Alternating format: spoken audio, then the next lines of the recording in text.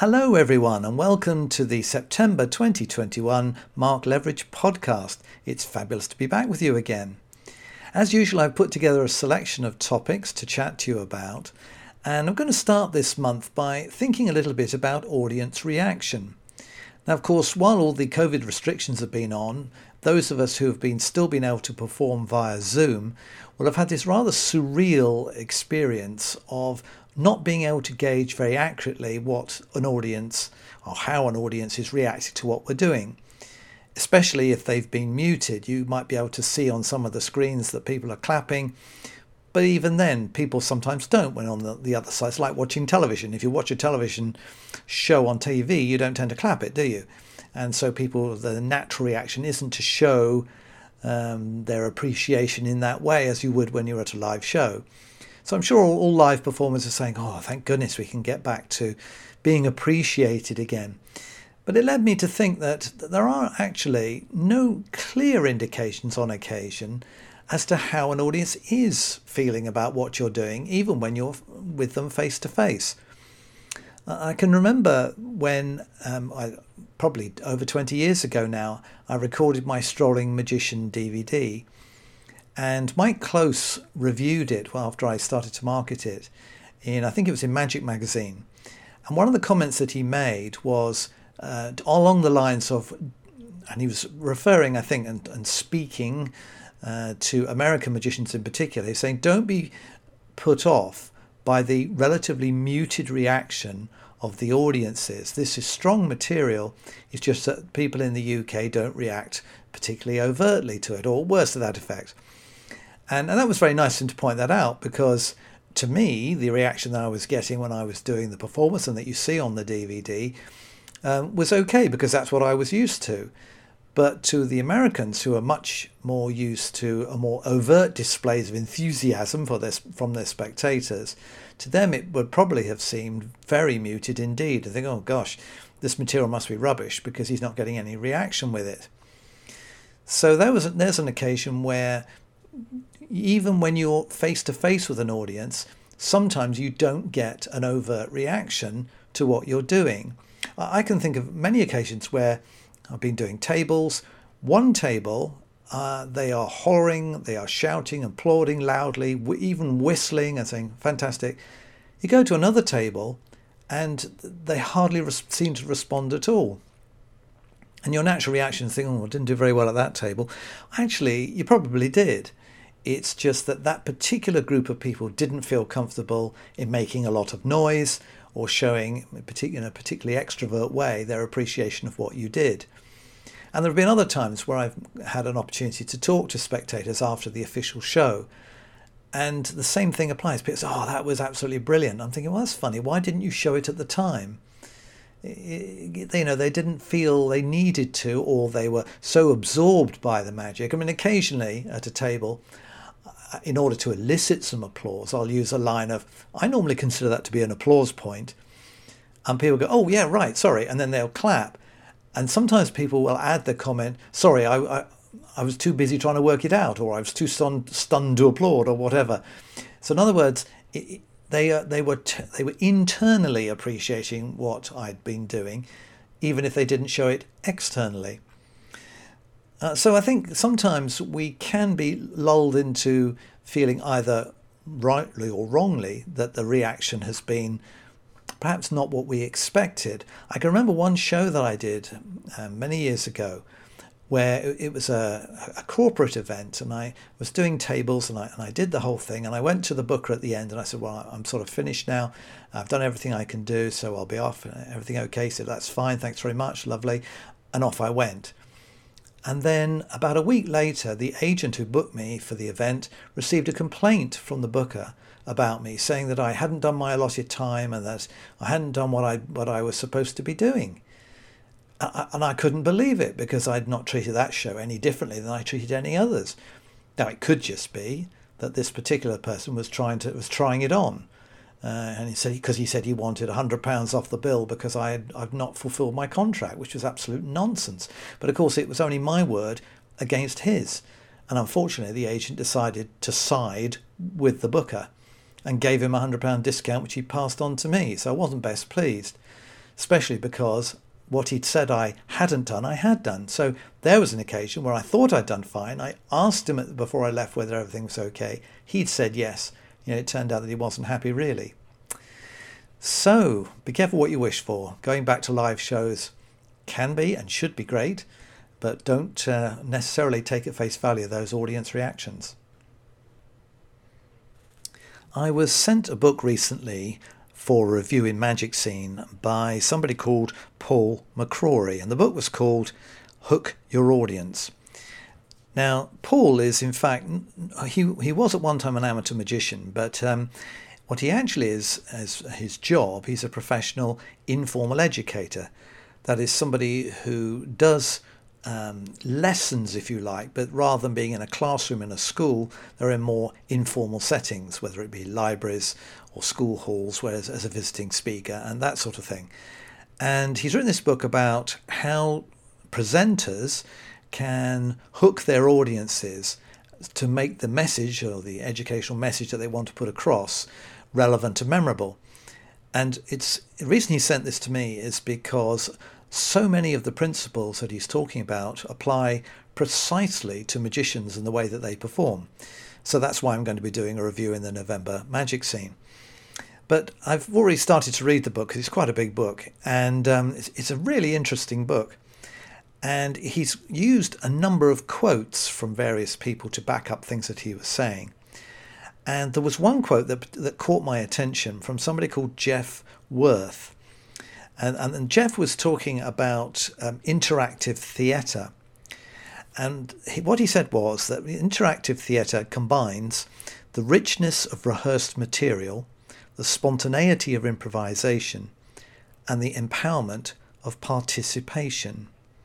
The richness of rehearsed material, the spontaneity of improvisation, and the empowerment of participation. Now, he's referring to interactive theatre, but I thought, wow, that's a pretty accurate assessment if you had to define what makes strolling magic so memorable, because that also applies to that form of magic as well. In fact, a lot of magic, but particularly to strolling magic. Because we do rehearse what we do when we go to tables or groups, of course. But good strolling magicians aren't set in a rigid pattern of performance. It's not an official show.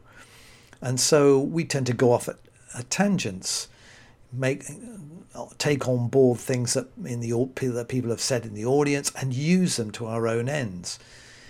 Jazz a little bit on occasions, go off with the magic in a direction that we hadn't perhaps intended, but certainly ad-libbing with lines and so on and so forth. So you've got the richness of the rehearsed material, which you keep coming back to as the essence of your strolling magic show, but you have this spontaneity of improvisation as you do all these little asides and various other bits, responding to how the audience, or what they say and what they do.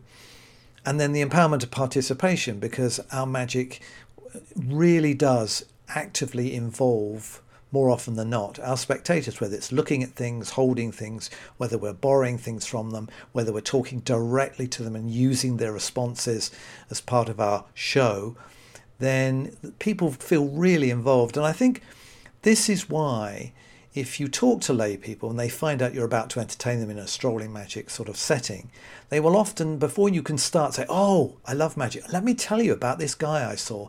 And they will often then come out with a description of magic they've seen in a similar situation on a previous occasion. And it's nearly always a really, really positive impression that they've had of that type of magic. So positive that they've remembered it sometimes for years. All right, their judgment may be a little clouded as to how brilliant the magician was. They usually think he's better than he probably was. But nevertheless, as long as the impression that the layperson, the spectators had, is a good one, then I would say the entertainer's done a very good job. So I really loved that quote. And I thought, yes, that really does sum up why I love doing strolling magic. It is all involving for the audience. It is fun. It's not rigid. It is something that people will hopefully remember because they were so actively involved. And so it made me think of that when he was talking about interactive theatre. For the last few years, I've been going around magic clubs doing lectures comprising of material taken from my eClub Pro online vaults. And the current lecture that I've been doing for the last 2 years has been very successful. It started off, of course, I did 2 or 3 live performances until COVID kicked in March of last year. And since then, I've been doing them on Zoom. And they've gone down extremely well, and I've really enjoyed doing them. Because I was forced, if you like, to go onto the Zoom platform in order to continue to do lectures, it made me realise that actually this is a very good format for me to use to have open events whereas normally a club would book me and I would go along to the club, and unless the club invited other clubs to send members over, it would basically be me just lecturing for the members of that particular club. Well, if I have an open event, I can do exactly the same lecture on Zoom, but I can invite anybody. And I did an open event back in February, which was very successful because I was able to have people from literally all around the world joining me in a nice little select group for me to present the lecture to. So I've decided that because the current lecture was the 2020 to 2021 version. And shortly I'm going to be putting together a new version for 22-23 season, if you like. But I wanted to do this current one more time and make it an open event so that if you are one of the people who would like to see the material that's been in the lecture for the last 2 years and you haven't had a chance yet, now is the moment. The date is the 22nd of this month, the 22nd of September. The start time is 7:30 p.m. British Summer Time in the evening, and the lecture lasts a couple of hours and involves magic that's suitable for strolling, a close-up show, stand-up, and mentalism. It's very varied, and all the items are very practical and do not require lots of specialist props. There's the odd little thing here and there, but generally speaking, there's hardly anything you're going to need that you won't either already have or which you can easily get. So if you'd like to join me, you need to book in advance. And obviously, depending on when you're listening to this podcast, time is beginning to run out. It'll probably be the last time I use this combination of actual material in a lecture. So it's a good opportunity for you from the comfort of your own home, where of course you always have a seat in the front row. You'll be able to join me for the Zoom presentation. And even if you're feeling a little bit zoomed out, it might be worth coming along and joining me in order to get some of the benefit of the material that is included in the lecture. The price is £15, so it's not a fortune, and hopefully you will be interested in joining me. So that's Wednesday, the 22nd of September at 7:30 p.m. in the evening. And if you go to my website, markleveridge.co.uk, on the homepage you'll find a link to more details and also the ability to book online. Hope to see you there. One of the frustrations for performers is the feeling that you are answering a lot of show inquiries, but that the number of those that then turn into paid bookings can seem to be very low. It's as if you're pinging out quotes all over the place, but only the occasional one is coming back and saying yes. And that can be very frustrating, and it kind of knocks your confidence a bit, doesn't it? You think, well, what's the matter with my quote? Why are people not booking me? They must be booking somebody else. Why are they not booking me? And I suspect that most people, the very first thing they make as a reason in their own head, if you like, for why they haven't got the booking is probably something like, I suppose I'm too expensive. And so then the temptation is to start dropping your price to see if that is the thing that's going to tip the balance and start to get the bookings coming in. A dangerous policy in my view, because who knows what the expectations are of the people booking in terms of price. But I don't think actually more often than not it is about price. I mean, it could be and it can be, but I have identified a number of different reasons why people don't book you, and I thought I'd just mention them now. The first one is sometimes people make an inquiry and it's not necessarily a hard and fast inquiry. They're having an event and they're kind of thinking, what do they want to do in that event? What type of function is it going to be? They're all right, they've got food, they've maybe got some background music, they've got drink, of course. What else do they want? Oh, maybe we could have a strolling magician. So they make an inquiry on that basis, not because they are definitely after a strolling magician, but because, oh, what about a magician? That would be fun. So they get in the quotes, they read about what's involved, and then they think, actually, no, I think we'll have a jazz band instead. That way the people can carry on their conversations and they won't get interrupted by the magician coming round, or something like that. So in other words, basically the booker has changed their mind. It's not that they're not just booking you, they're not actually booking any magician, because they've completely changed their idea over what they want to have.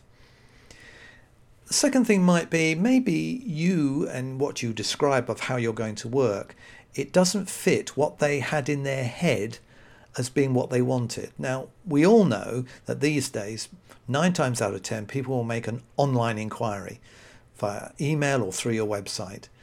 And that doesn't allow much of a conversation, does it? In fact, sometimes it doesn't allow any conversation. So this person has got in their head a fixed view, perhaps, of how the magician is going to operate at their event.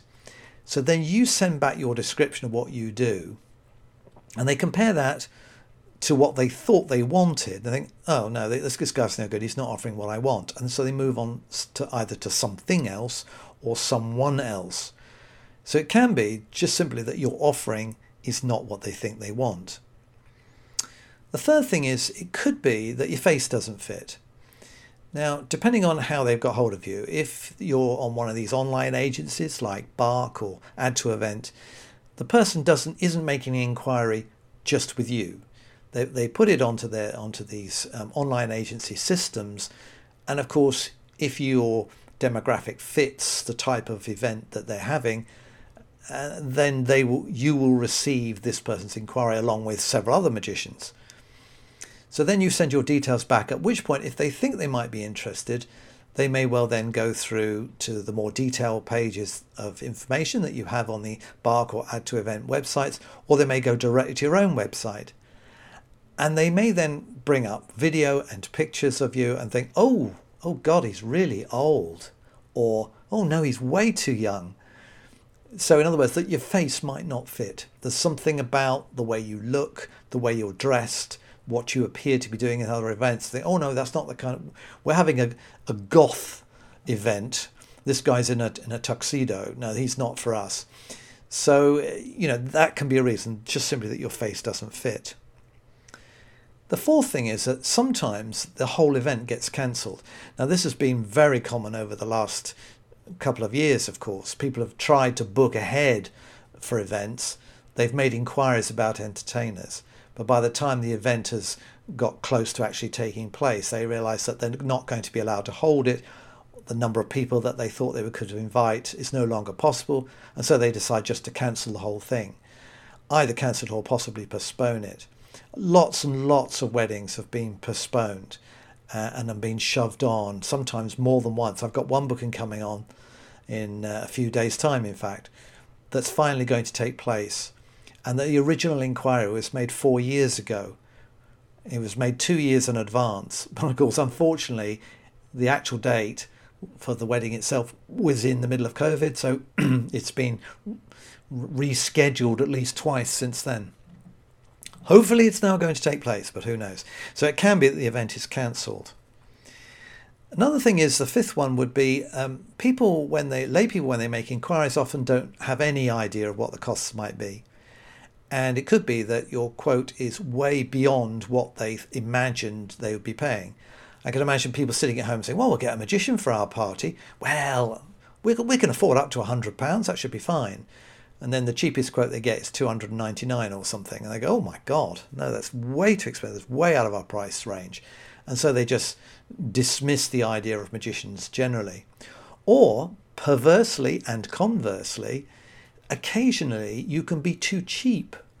People sometimes associate a high price with a quality product, because in a lot of avenues and areas of commerce that can be the case. and therefore they see that you're at a price saying, oh no, we want someone a bit better than that. And so you, without you realizing it, you've actually quoted too cheaply to get this particular booking. And the final thing, number 6, is that sometimes people make an inquiry quite a long way in advance of their event, and you don't hear anything for weeks, sometimes months. And you think to yourself, oh, they obviously don't want me. But sometimes it's simply that the people just haven't got round yet to making up their minds. They're still thinking about it. And so you make the assumption that, oh, well, I'm not going to get that booking. And then occasionally, months after you actually sent the quote out, you'll suddenly get contact from the people again saying, oh, you were several months ago, you gave us a quote. If you're still available, we'd like to book you. So something that looked like it was a no-go can actually turn out to be a booking after all. So don't just make the assumption it's all to do with price, because there can be all these other reasons that you didn't get the booking as well. One magician who I have got an awful lot of time for is David Regal from the United States. I think David is an immensely creative man.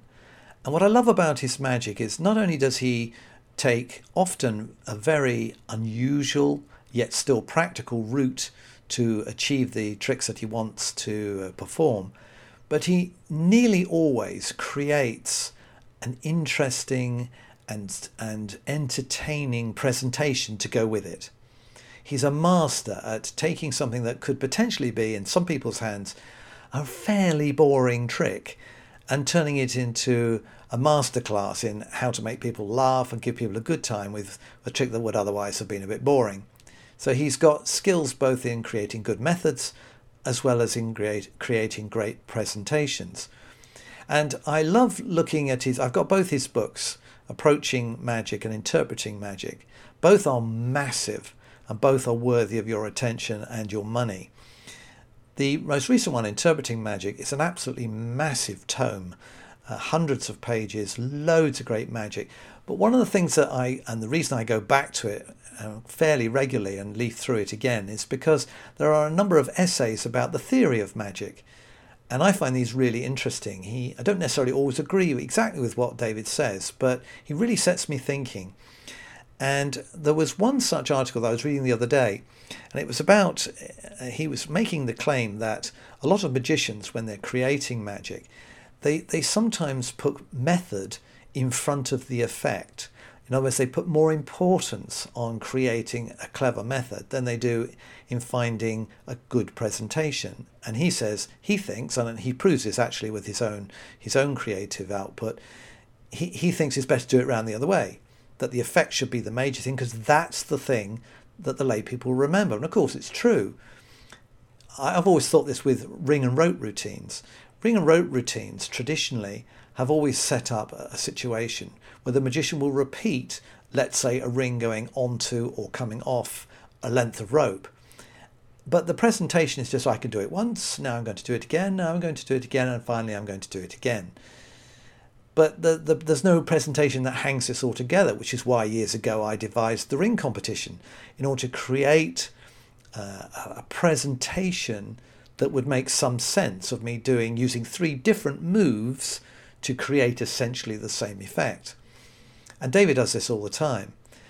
And I think he's absolutely right about this, that looking at the method and making sure that the effect is not compromised, because this is the danger. If you become too concentrated on how the trick is going to work, sometimes you can compromise the effect to the point where what the audience sees is nowhere near as good as if you used this simpler, less interesting to you perhaps, method, whereas a very simple, obvious method might create a clearer, more impressive trick to lay people. And what he says, and I agree with him with this, is it's better to find a strong effect and achieve that by whatever method it takes. Doesn't matter whether it's complicated or otherwise, just get the best, and not to make that effect less by tinkering too much with the method. Are really wise words, I think, and certainly worth adhering to. So if you haven't ever seen David's work, there's a lot of his stuff out there, but I do feel those 2 books, they're not, for what you get, they are not that expensive. They're both worthy of your attention. Lots of great close-up and stand-up magic, and I say these essays as well, which will certainly get you thinking. Now, I started this podcast by talking about post-COVID shows. Now we're going back to live audiences again. And my last topic is also related to that. I was reading one of the regular columnists in the Magic Circular recently, and he was talking about how he's made a lot of effort to change a lot of the material that he uses live in order to reflect the fact that audiences may still be nervous about touching props, getting too close to the performer and so on, which of course for us close-uppers can be an issue. But the thing that occurred to me was that I did a show in the middle of last year in the sort of gap between lockdowns. And I did a couple of shows in that period, one of which was in a hotel, a big hotel, and I was doing entertainment around tables after people had finished a meal. Now all the tables were separated by the statutory distance. They were sprayed with antibacterial stuff before people sat down. But I noticed that even at that stage, none of the staff were wearing any sort of face gear, masks or shields, nothing at all. And none of the guests were either. Everybody was very relaxed about it all. And so I was kind of surprised that there was no feeling that, I've got to wear a mask. And so, because I said to the agent, do I need to wear a mask? He said, no, I don't think so. And yet you can go in other places now, maybe it's just cafes or pubs or wherever it is, and you suddenly realise that there are still quite differing amounts of protection that they require. Some shops are saying, okay, you're not required to wear a mask, but we would prefer it if you did. And so you wonder how long this is going to continue, and whether as magicians we're going to be constantly having to reassess the levels to which we are prepared to, if you like, protect our customers, our clients, and the people that were our spectators, people we're entertaining, because there doesn't seem to be a universal standard anymore. It's all slightly, I find it slightly confusing. For instance, are people, until I start doing live shows again, are people going to be reticent to examine a prop? I would imagine that most people aren't even going to think about it. But there might be others who say, oh, no, I don't want to touch that, thank you. Or is the fact that you're there, that they've gone out to somewhere to be entertained, that you are there as the entertainer, that they will just forget all that, and actually any preparations or precautions that we take will be totally unnecessary. It'll be overkill because people say, oh, I'm not bothered about that. The other show, the second of the two shows that I did in the Gap last year, was a small party, and I asked the booker, I said, look, there's only going to be 6 or 7 of you, do you want me to wear a mask? Oh no, he said, don't worry about that. So, some people have got a very, you could say, lax attitude to the whole thing, or relaxed at the very least. And certainly now that restrictions have been lifted, and we hope that they're not going to be reimposed at any time soon, then maybe the fact that people are now out enjoying themselves again will make them more relaxed about what we do. I certainly hope so, because there are quite a few effects that I do, and I was looking at my list of tricks, and I was thinking, I really want to get these things examined, because it improves the impact of that trick so much compared to if I don't have them examined. But if I feel that I'm awkward about handing them out, this is going to create this sort of funny situation where I'm not sure whether I'm allowed to. And I think what I'm probably going to do, I'm probably going to make the assumption that unless I'm told otherwise, that I can just perform as normal. And I'm not going to make any particular allowances, I don't think. I don't get people to examine masses of stuff, but I do put things on people's hands. I do ask them to look at certain props, as I say. And I think I'm going to continue to do that. And unless an agent or a booker says, I want you please to make sure that you don't, and I will ask the question how far they want me to take it, then I think I'm just going to perform as normal until told otherwise. So thank you for listening to the latest podcast. If you're going back to performing live, or you've already started, good luck. It'd be interesting to know actually what you've found with the restrictions and how you've got around it, and whether you've felt the necessity to to do things in a different way than you did before COVID? If so, let me know and I can talk about it again next time. And in the meantime, have a good month. Bye for now.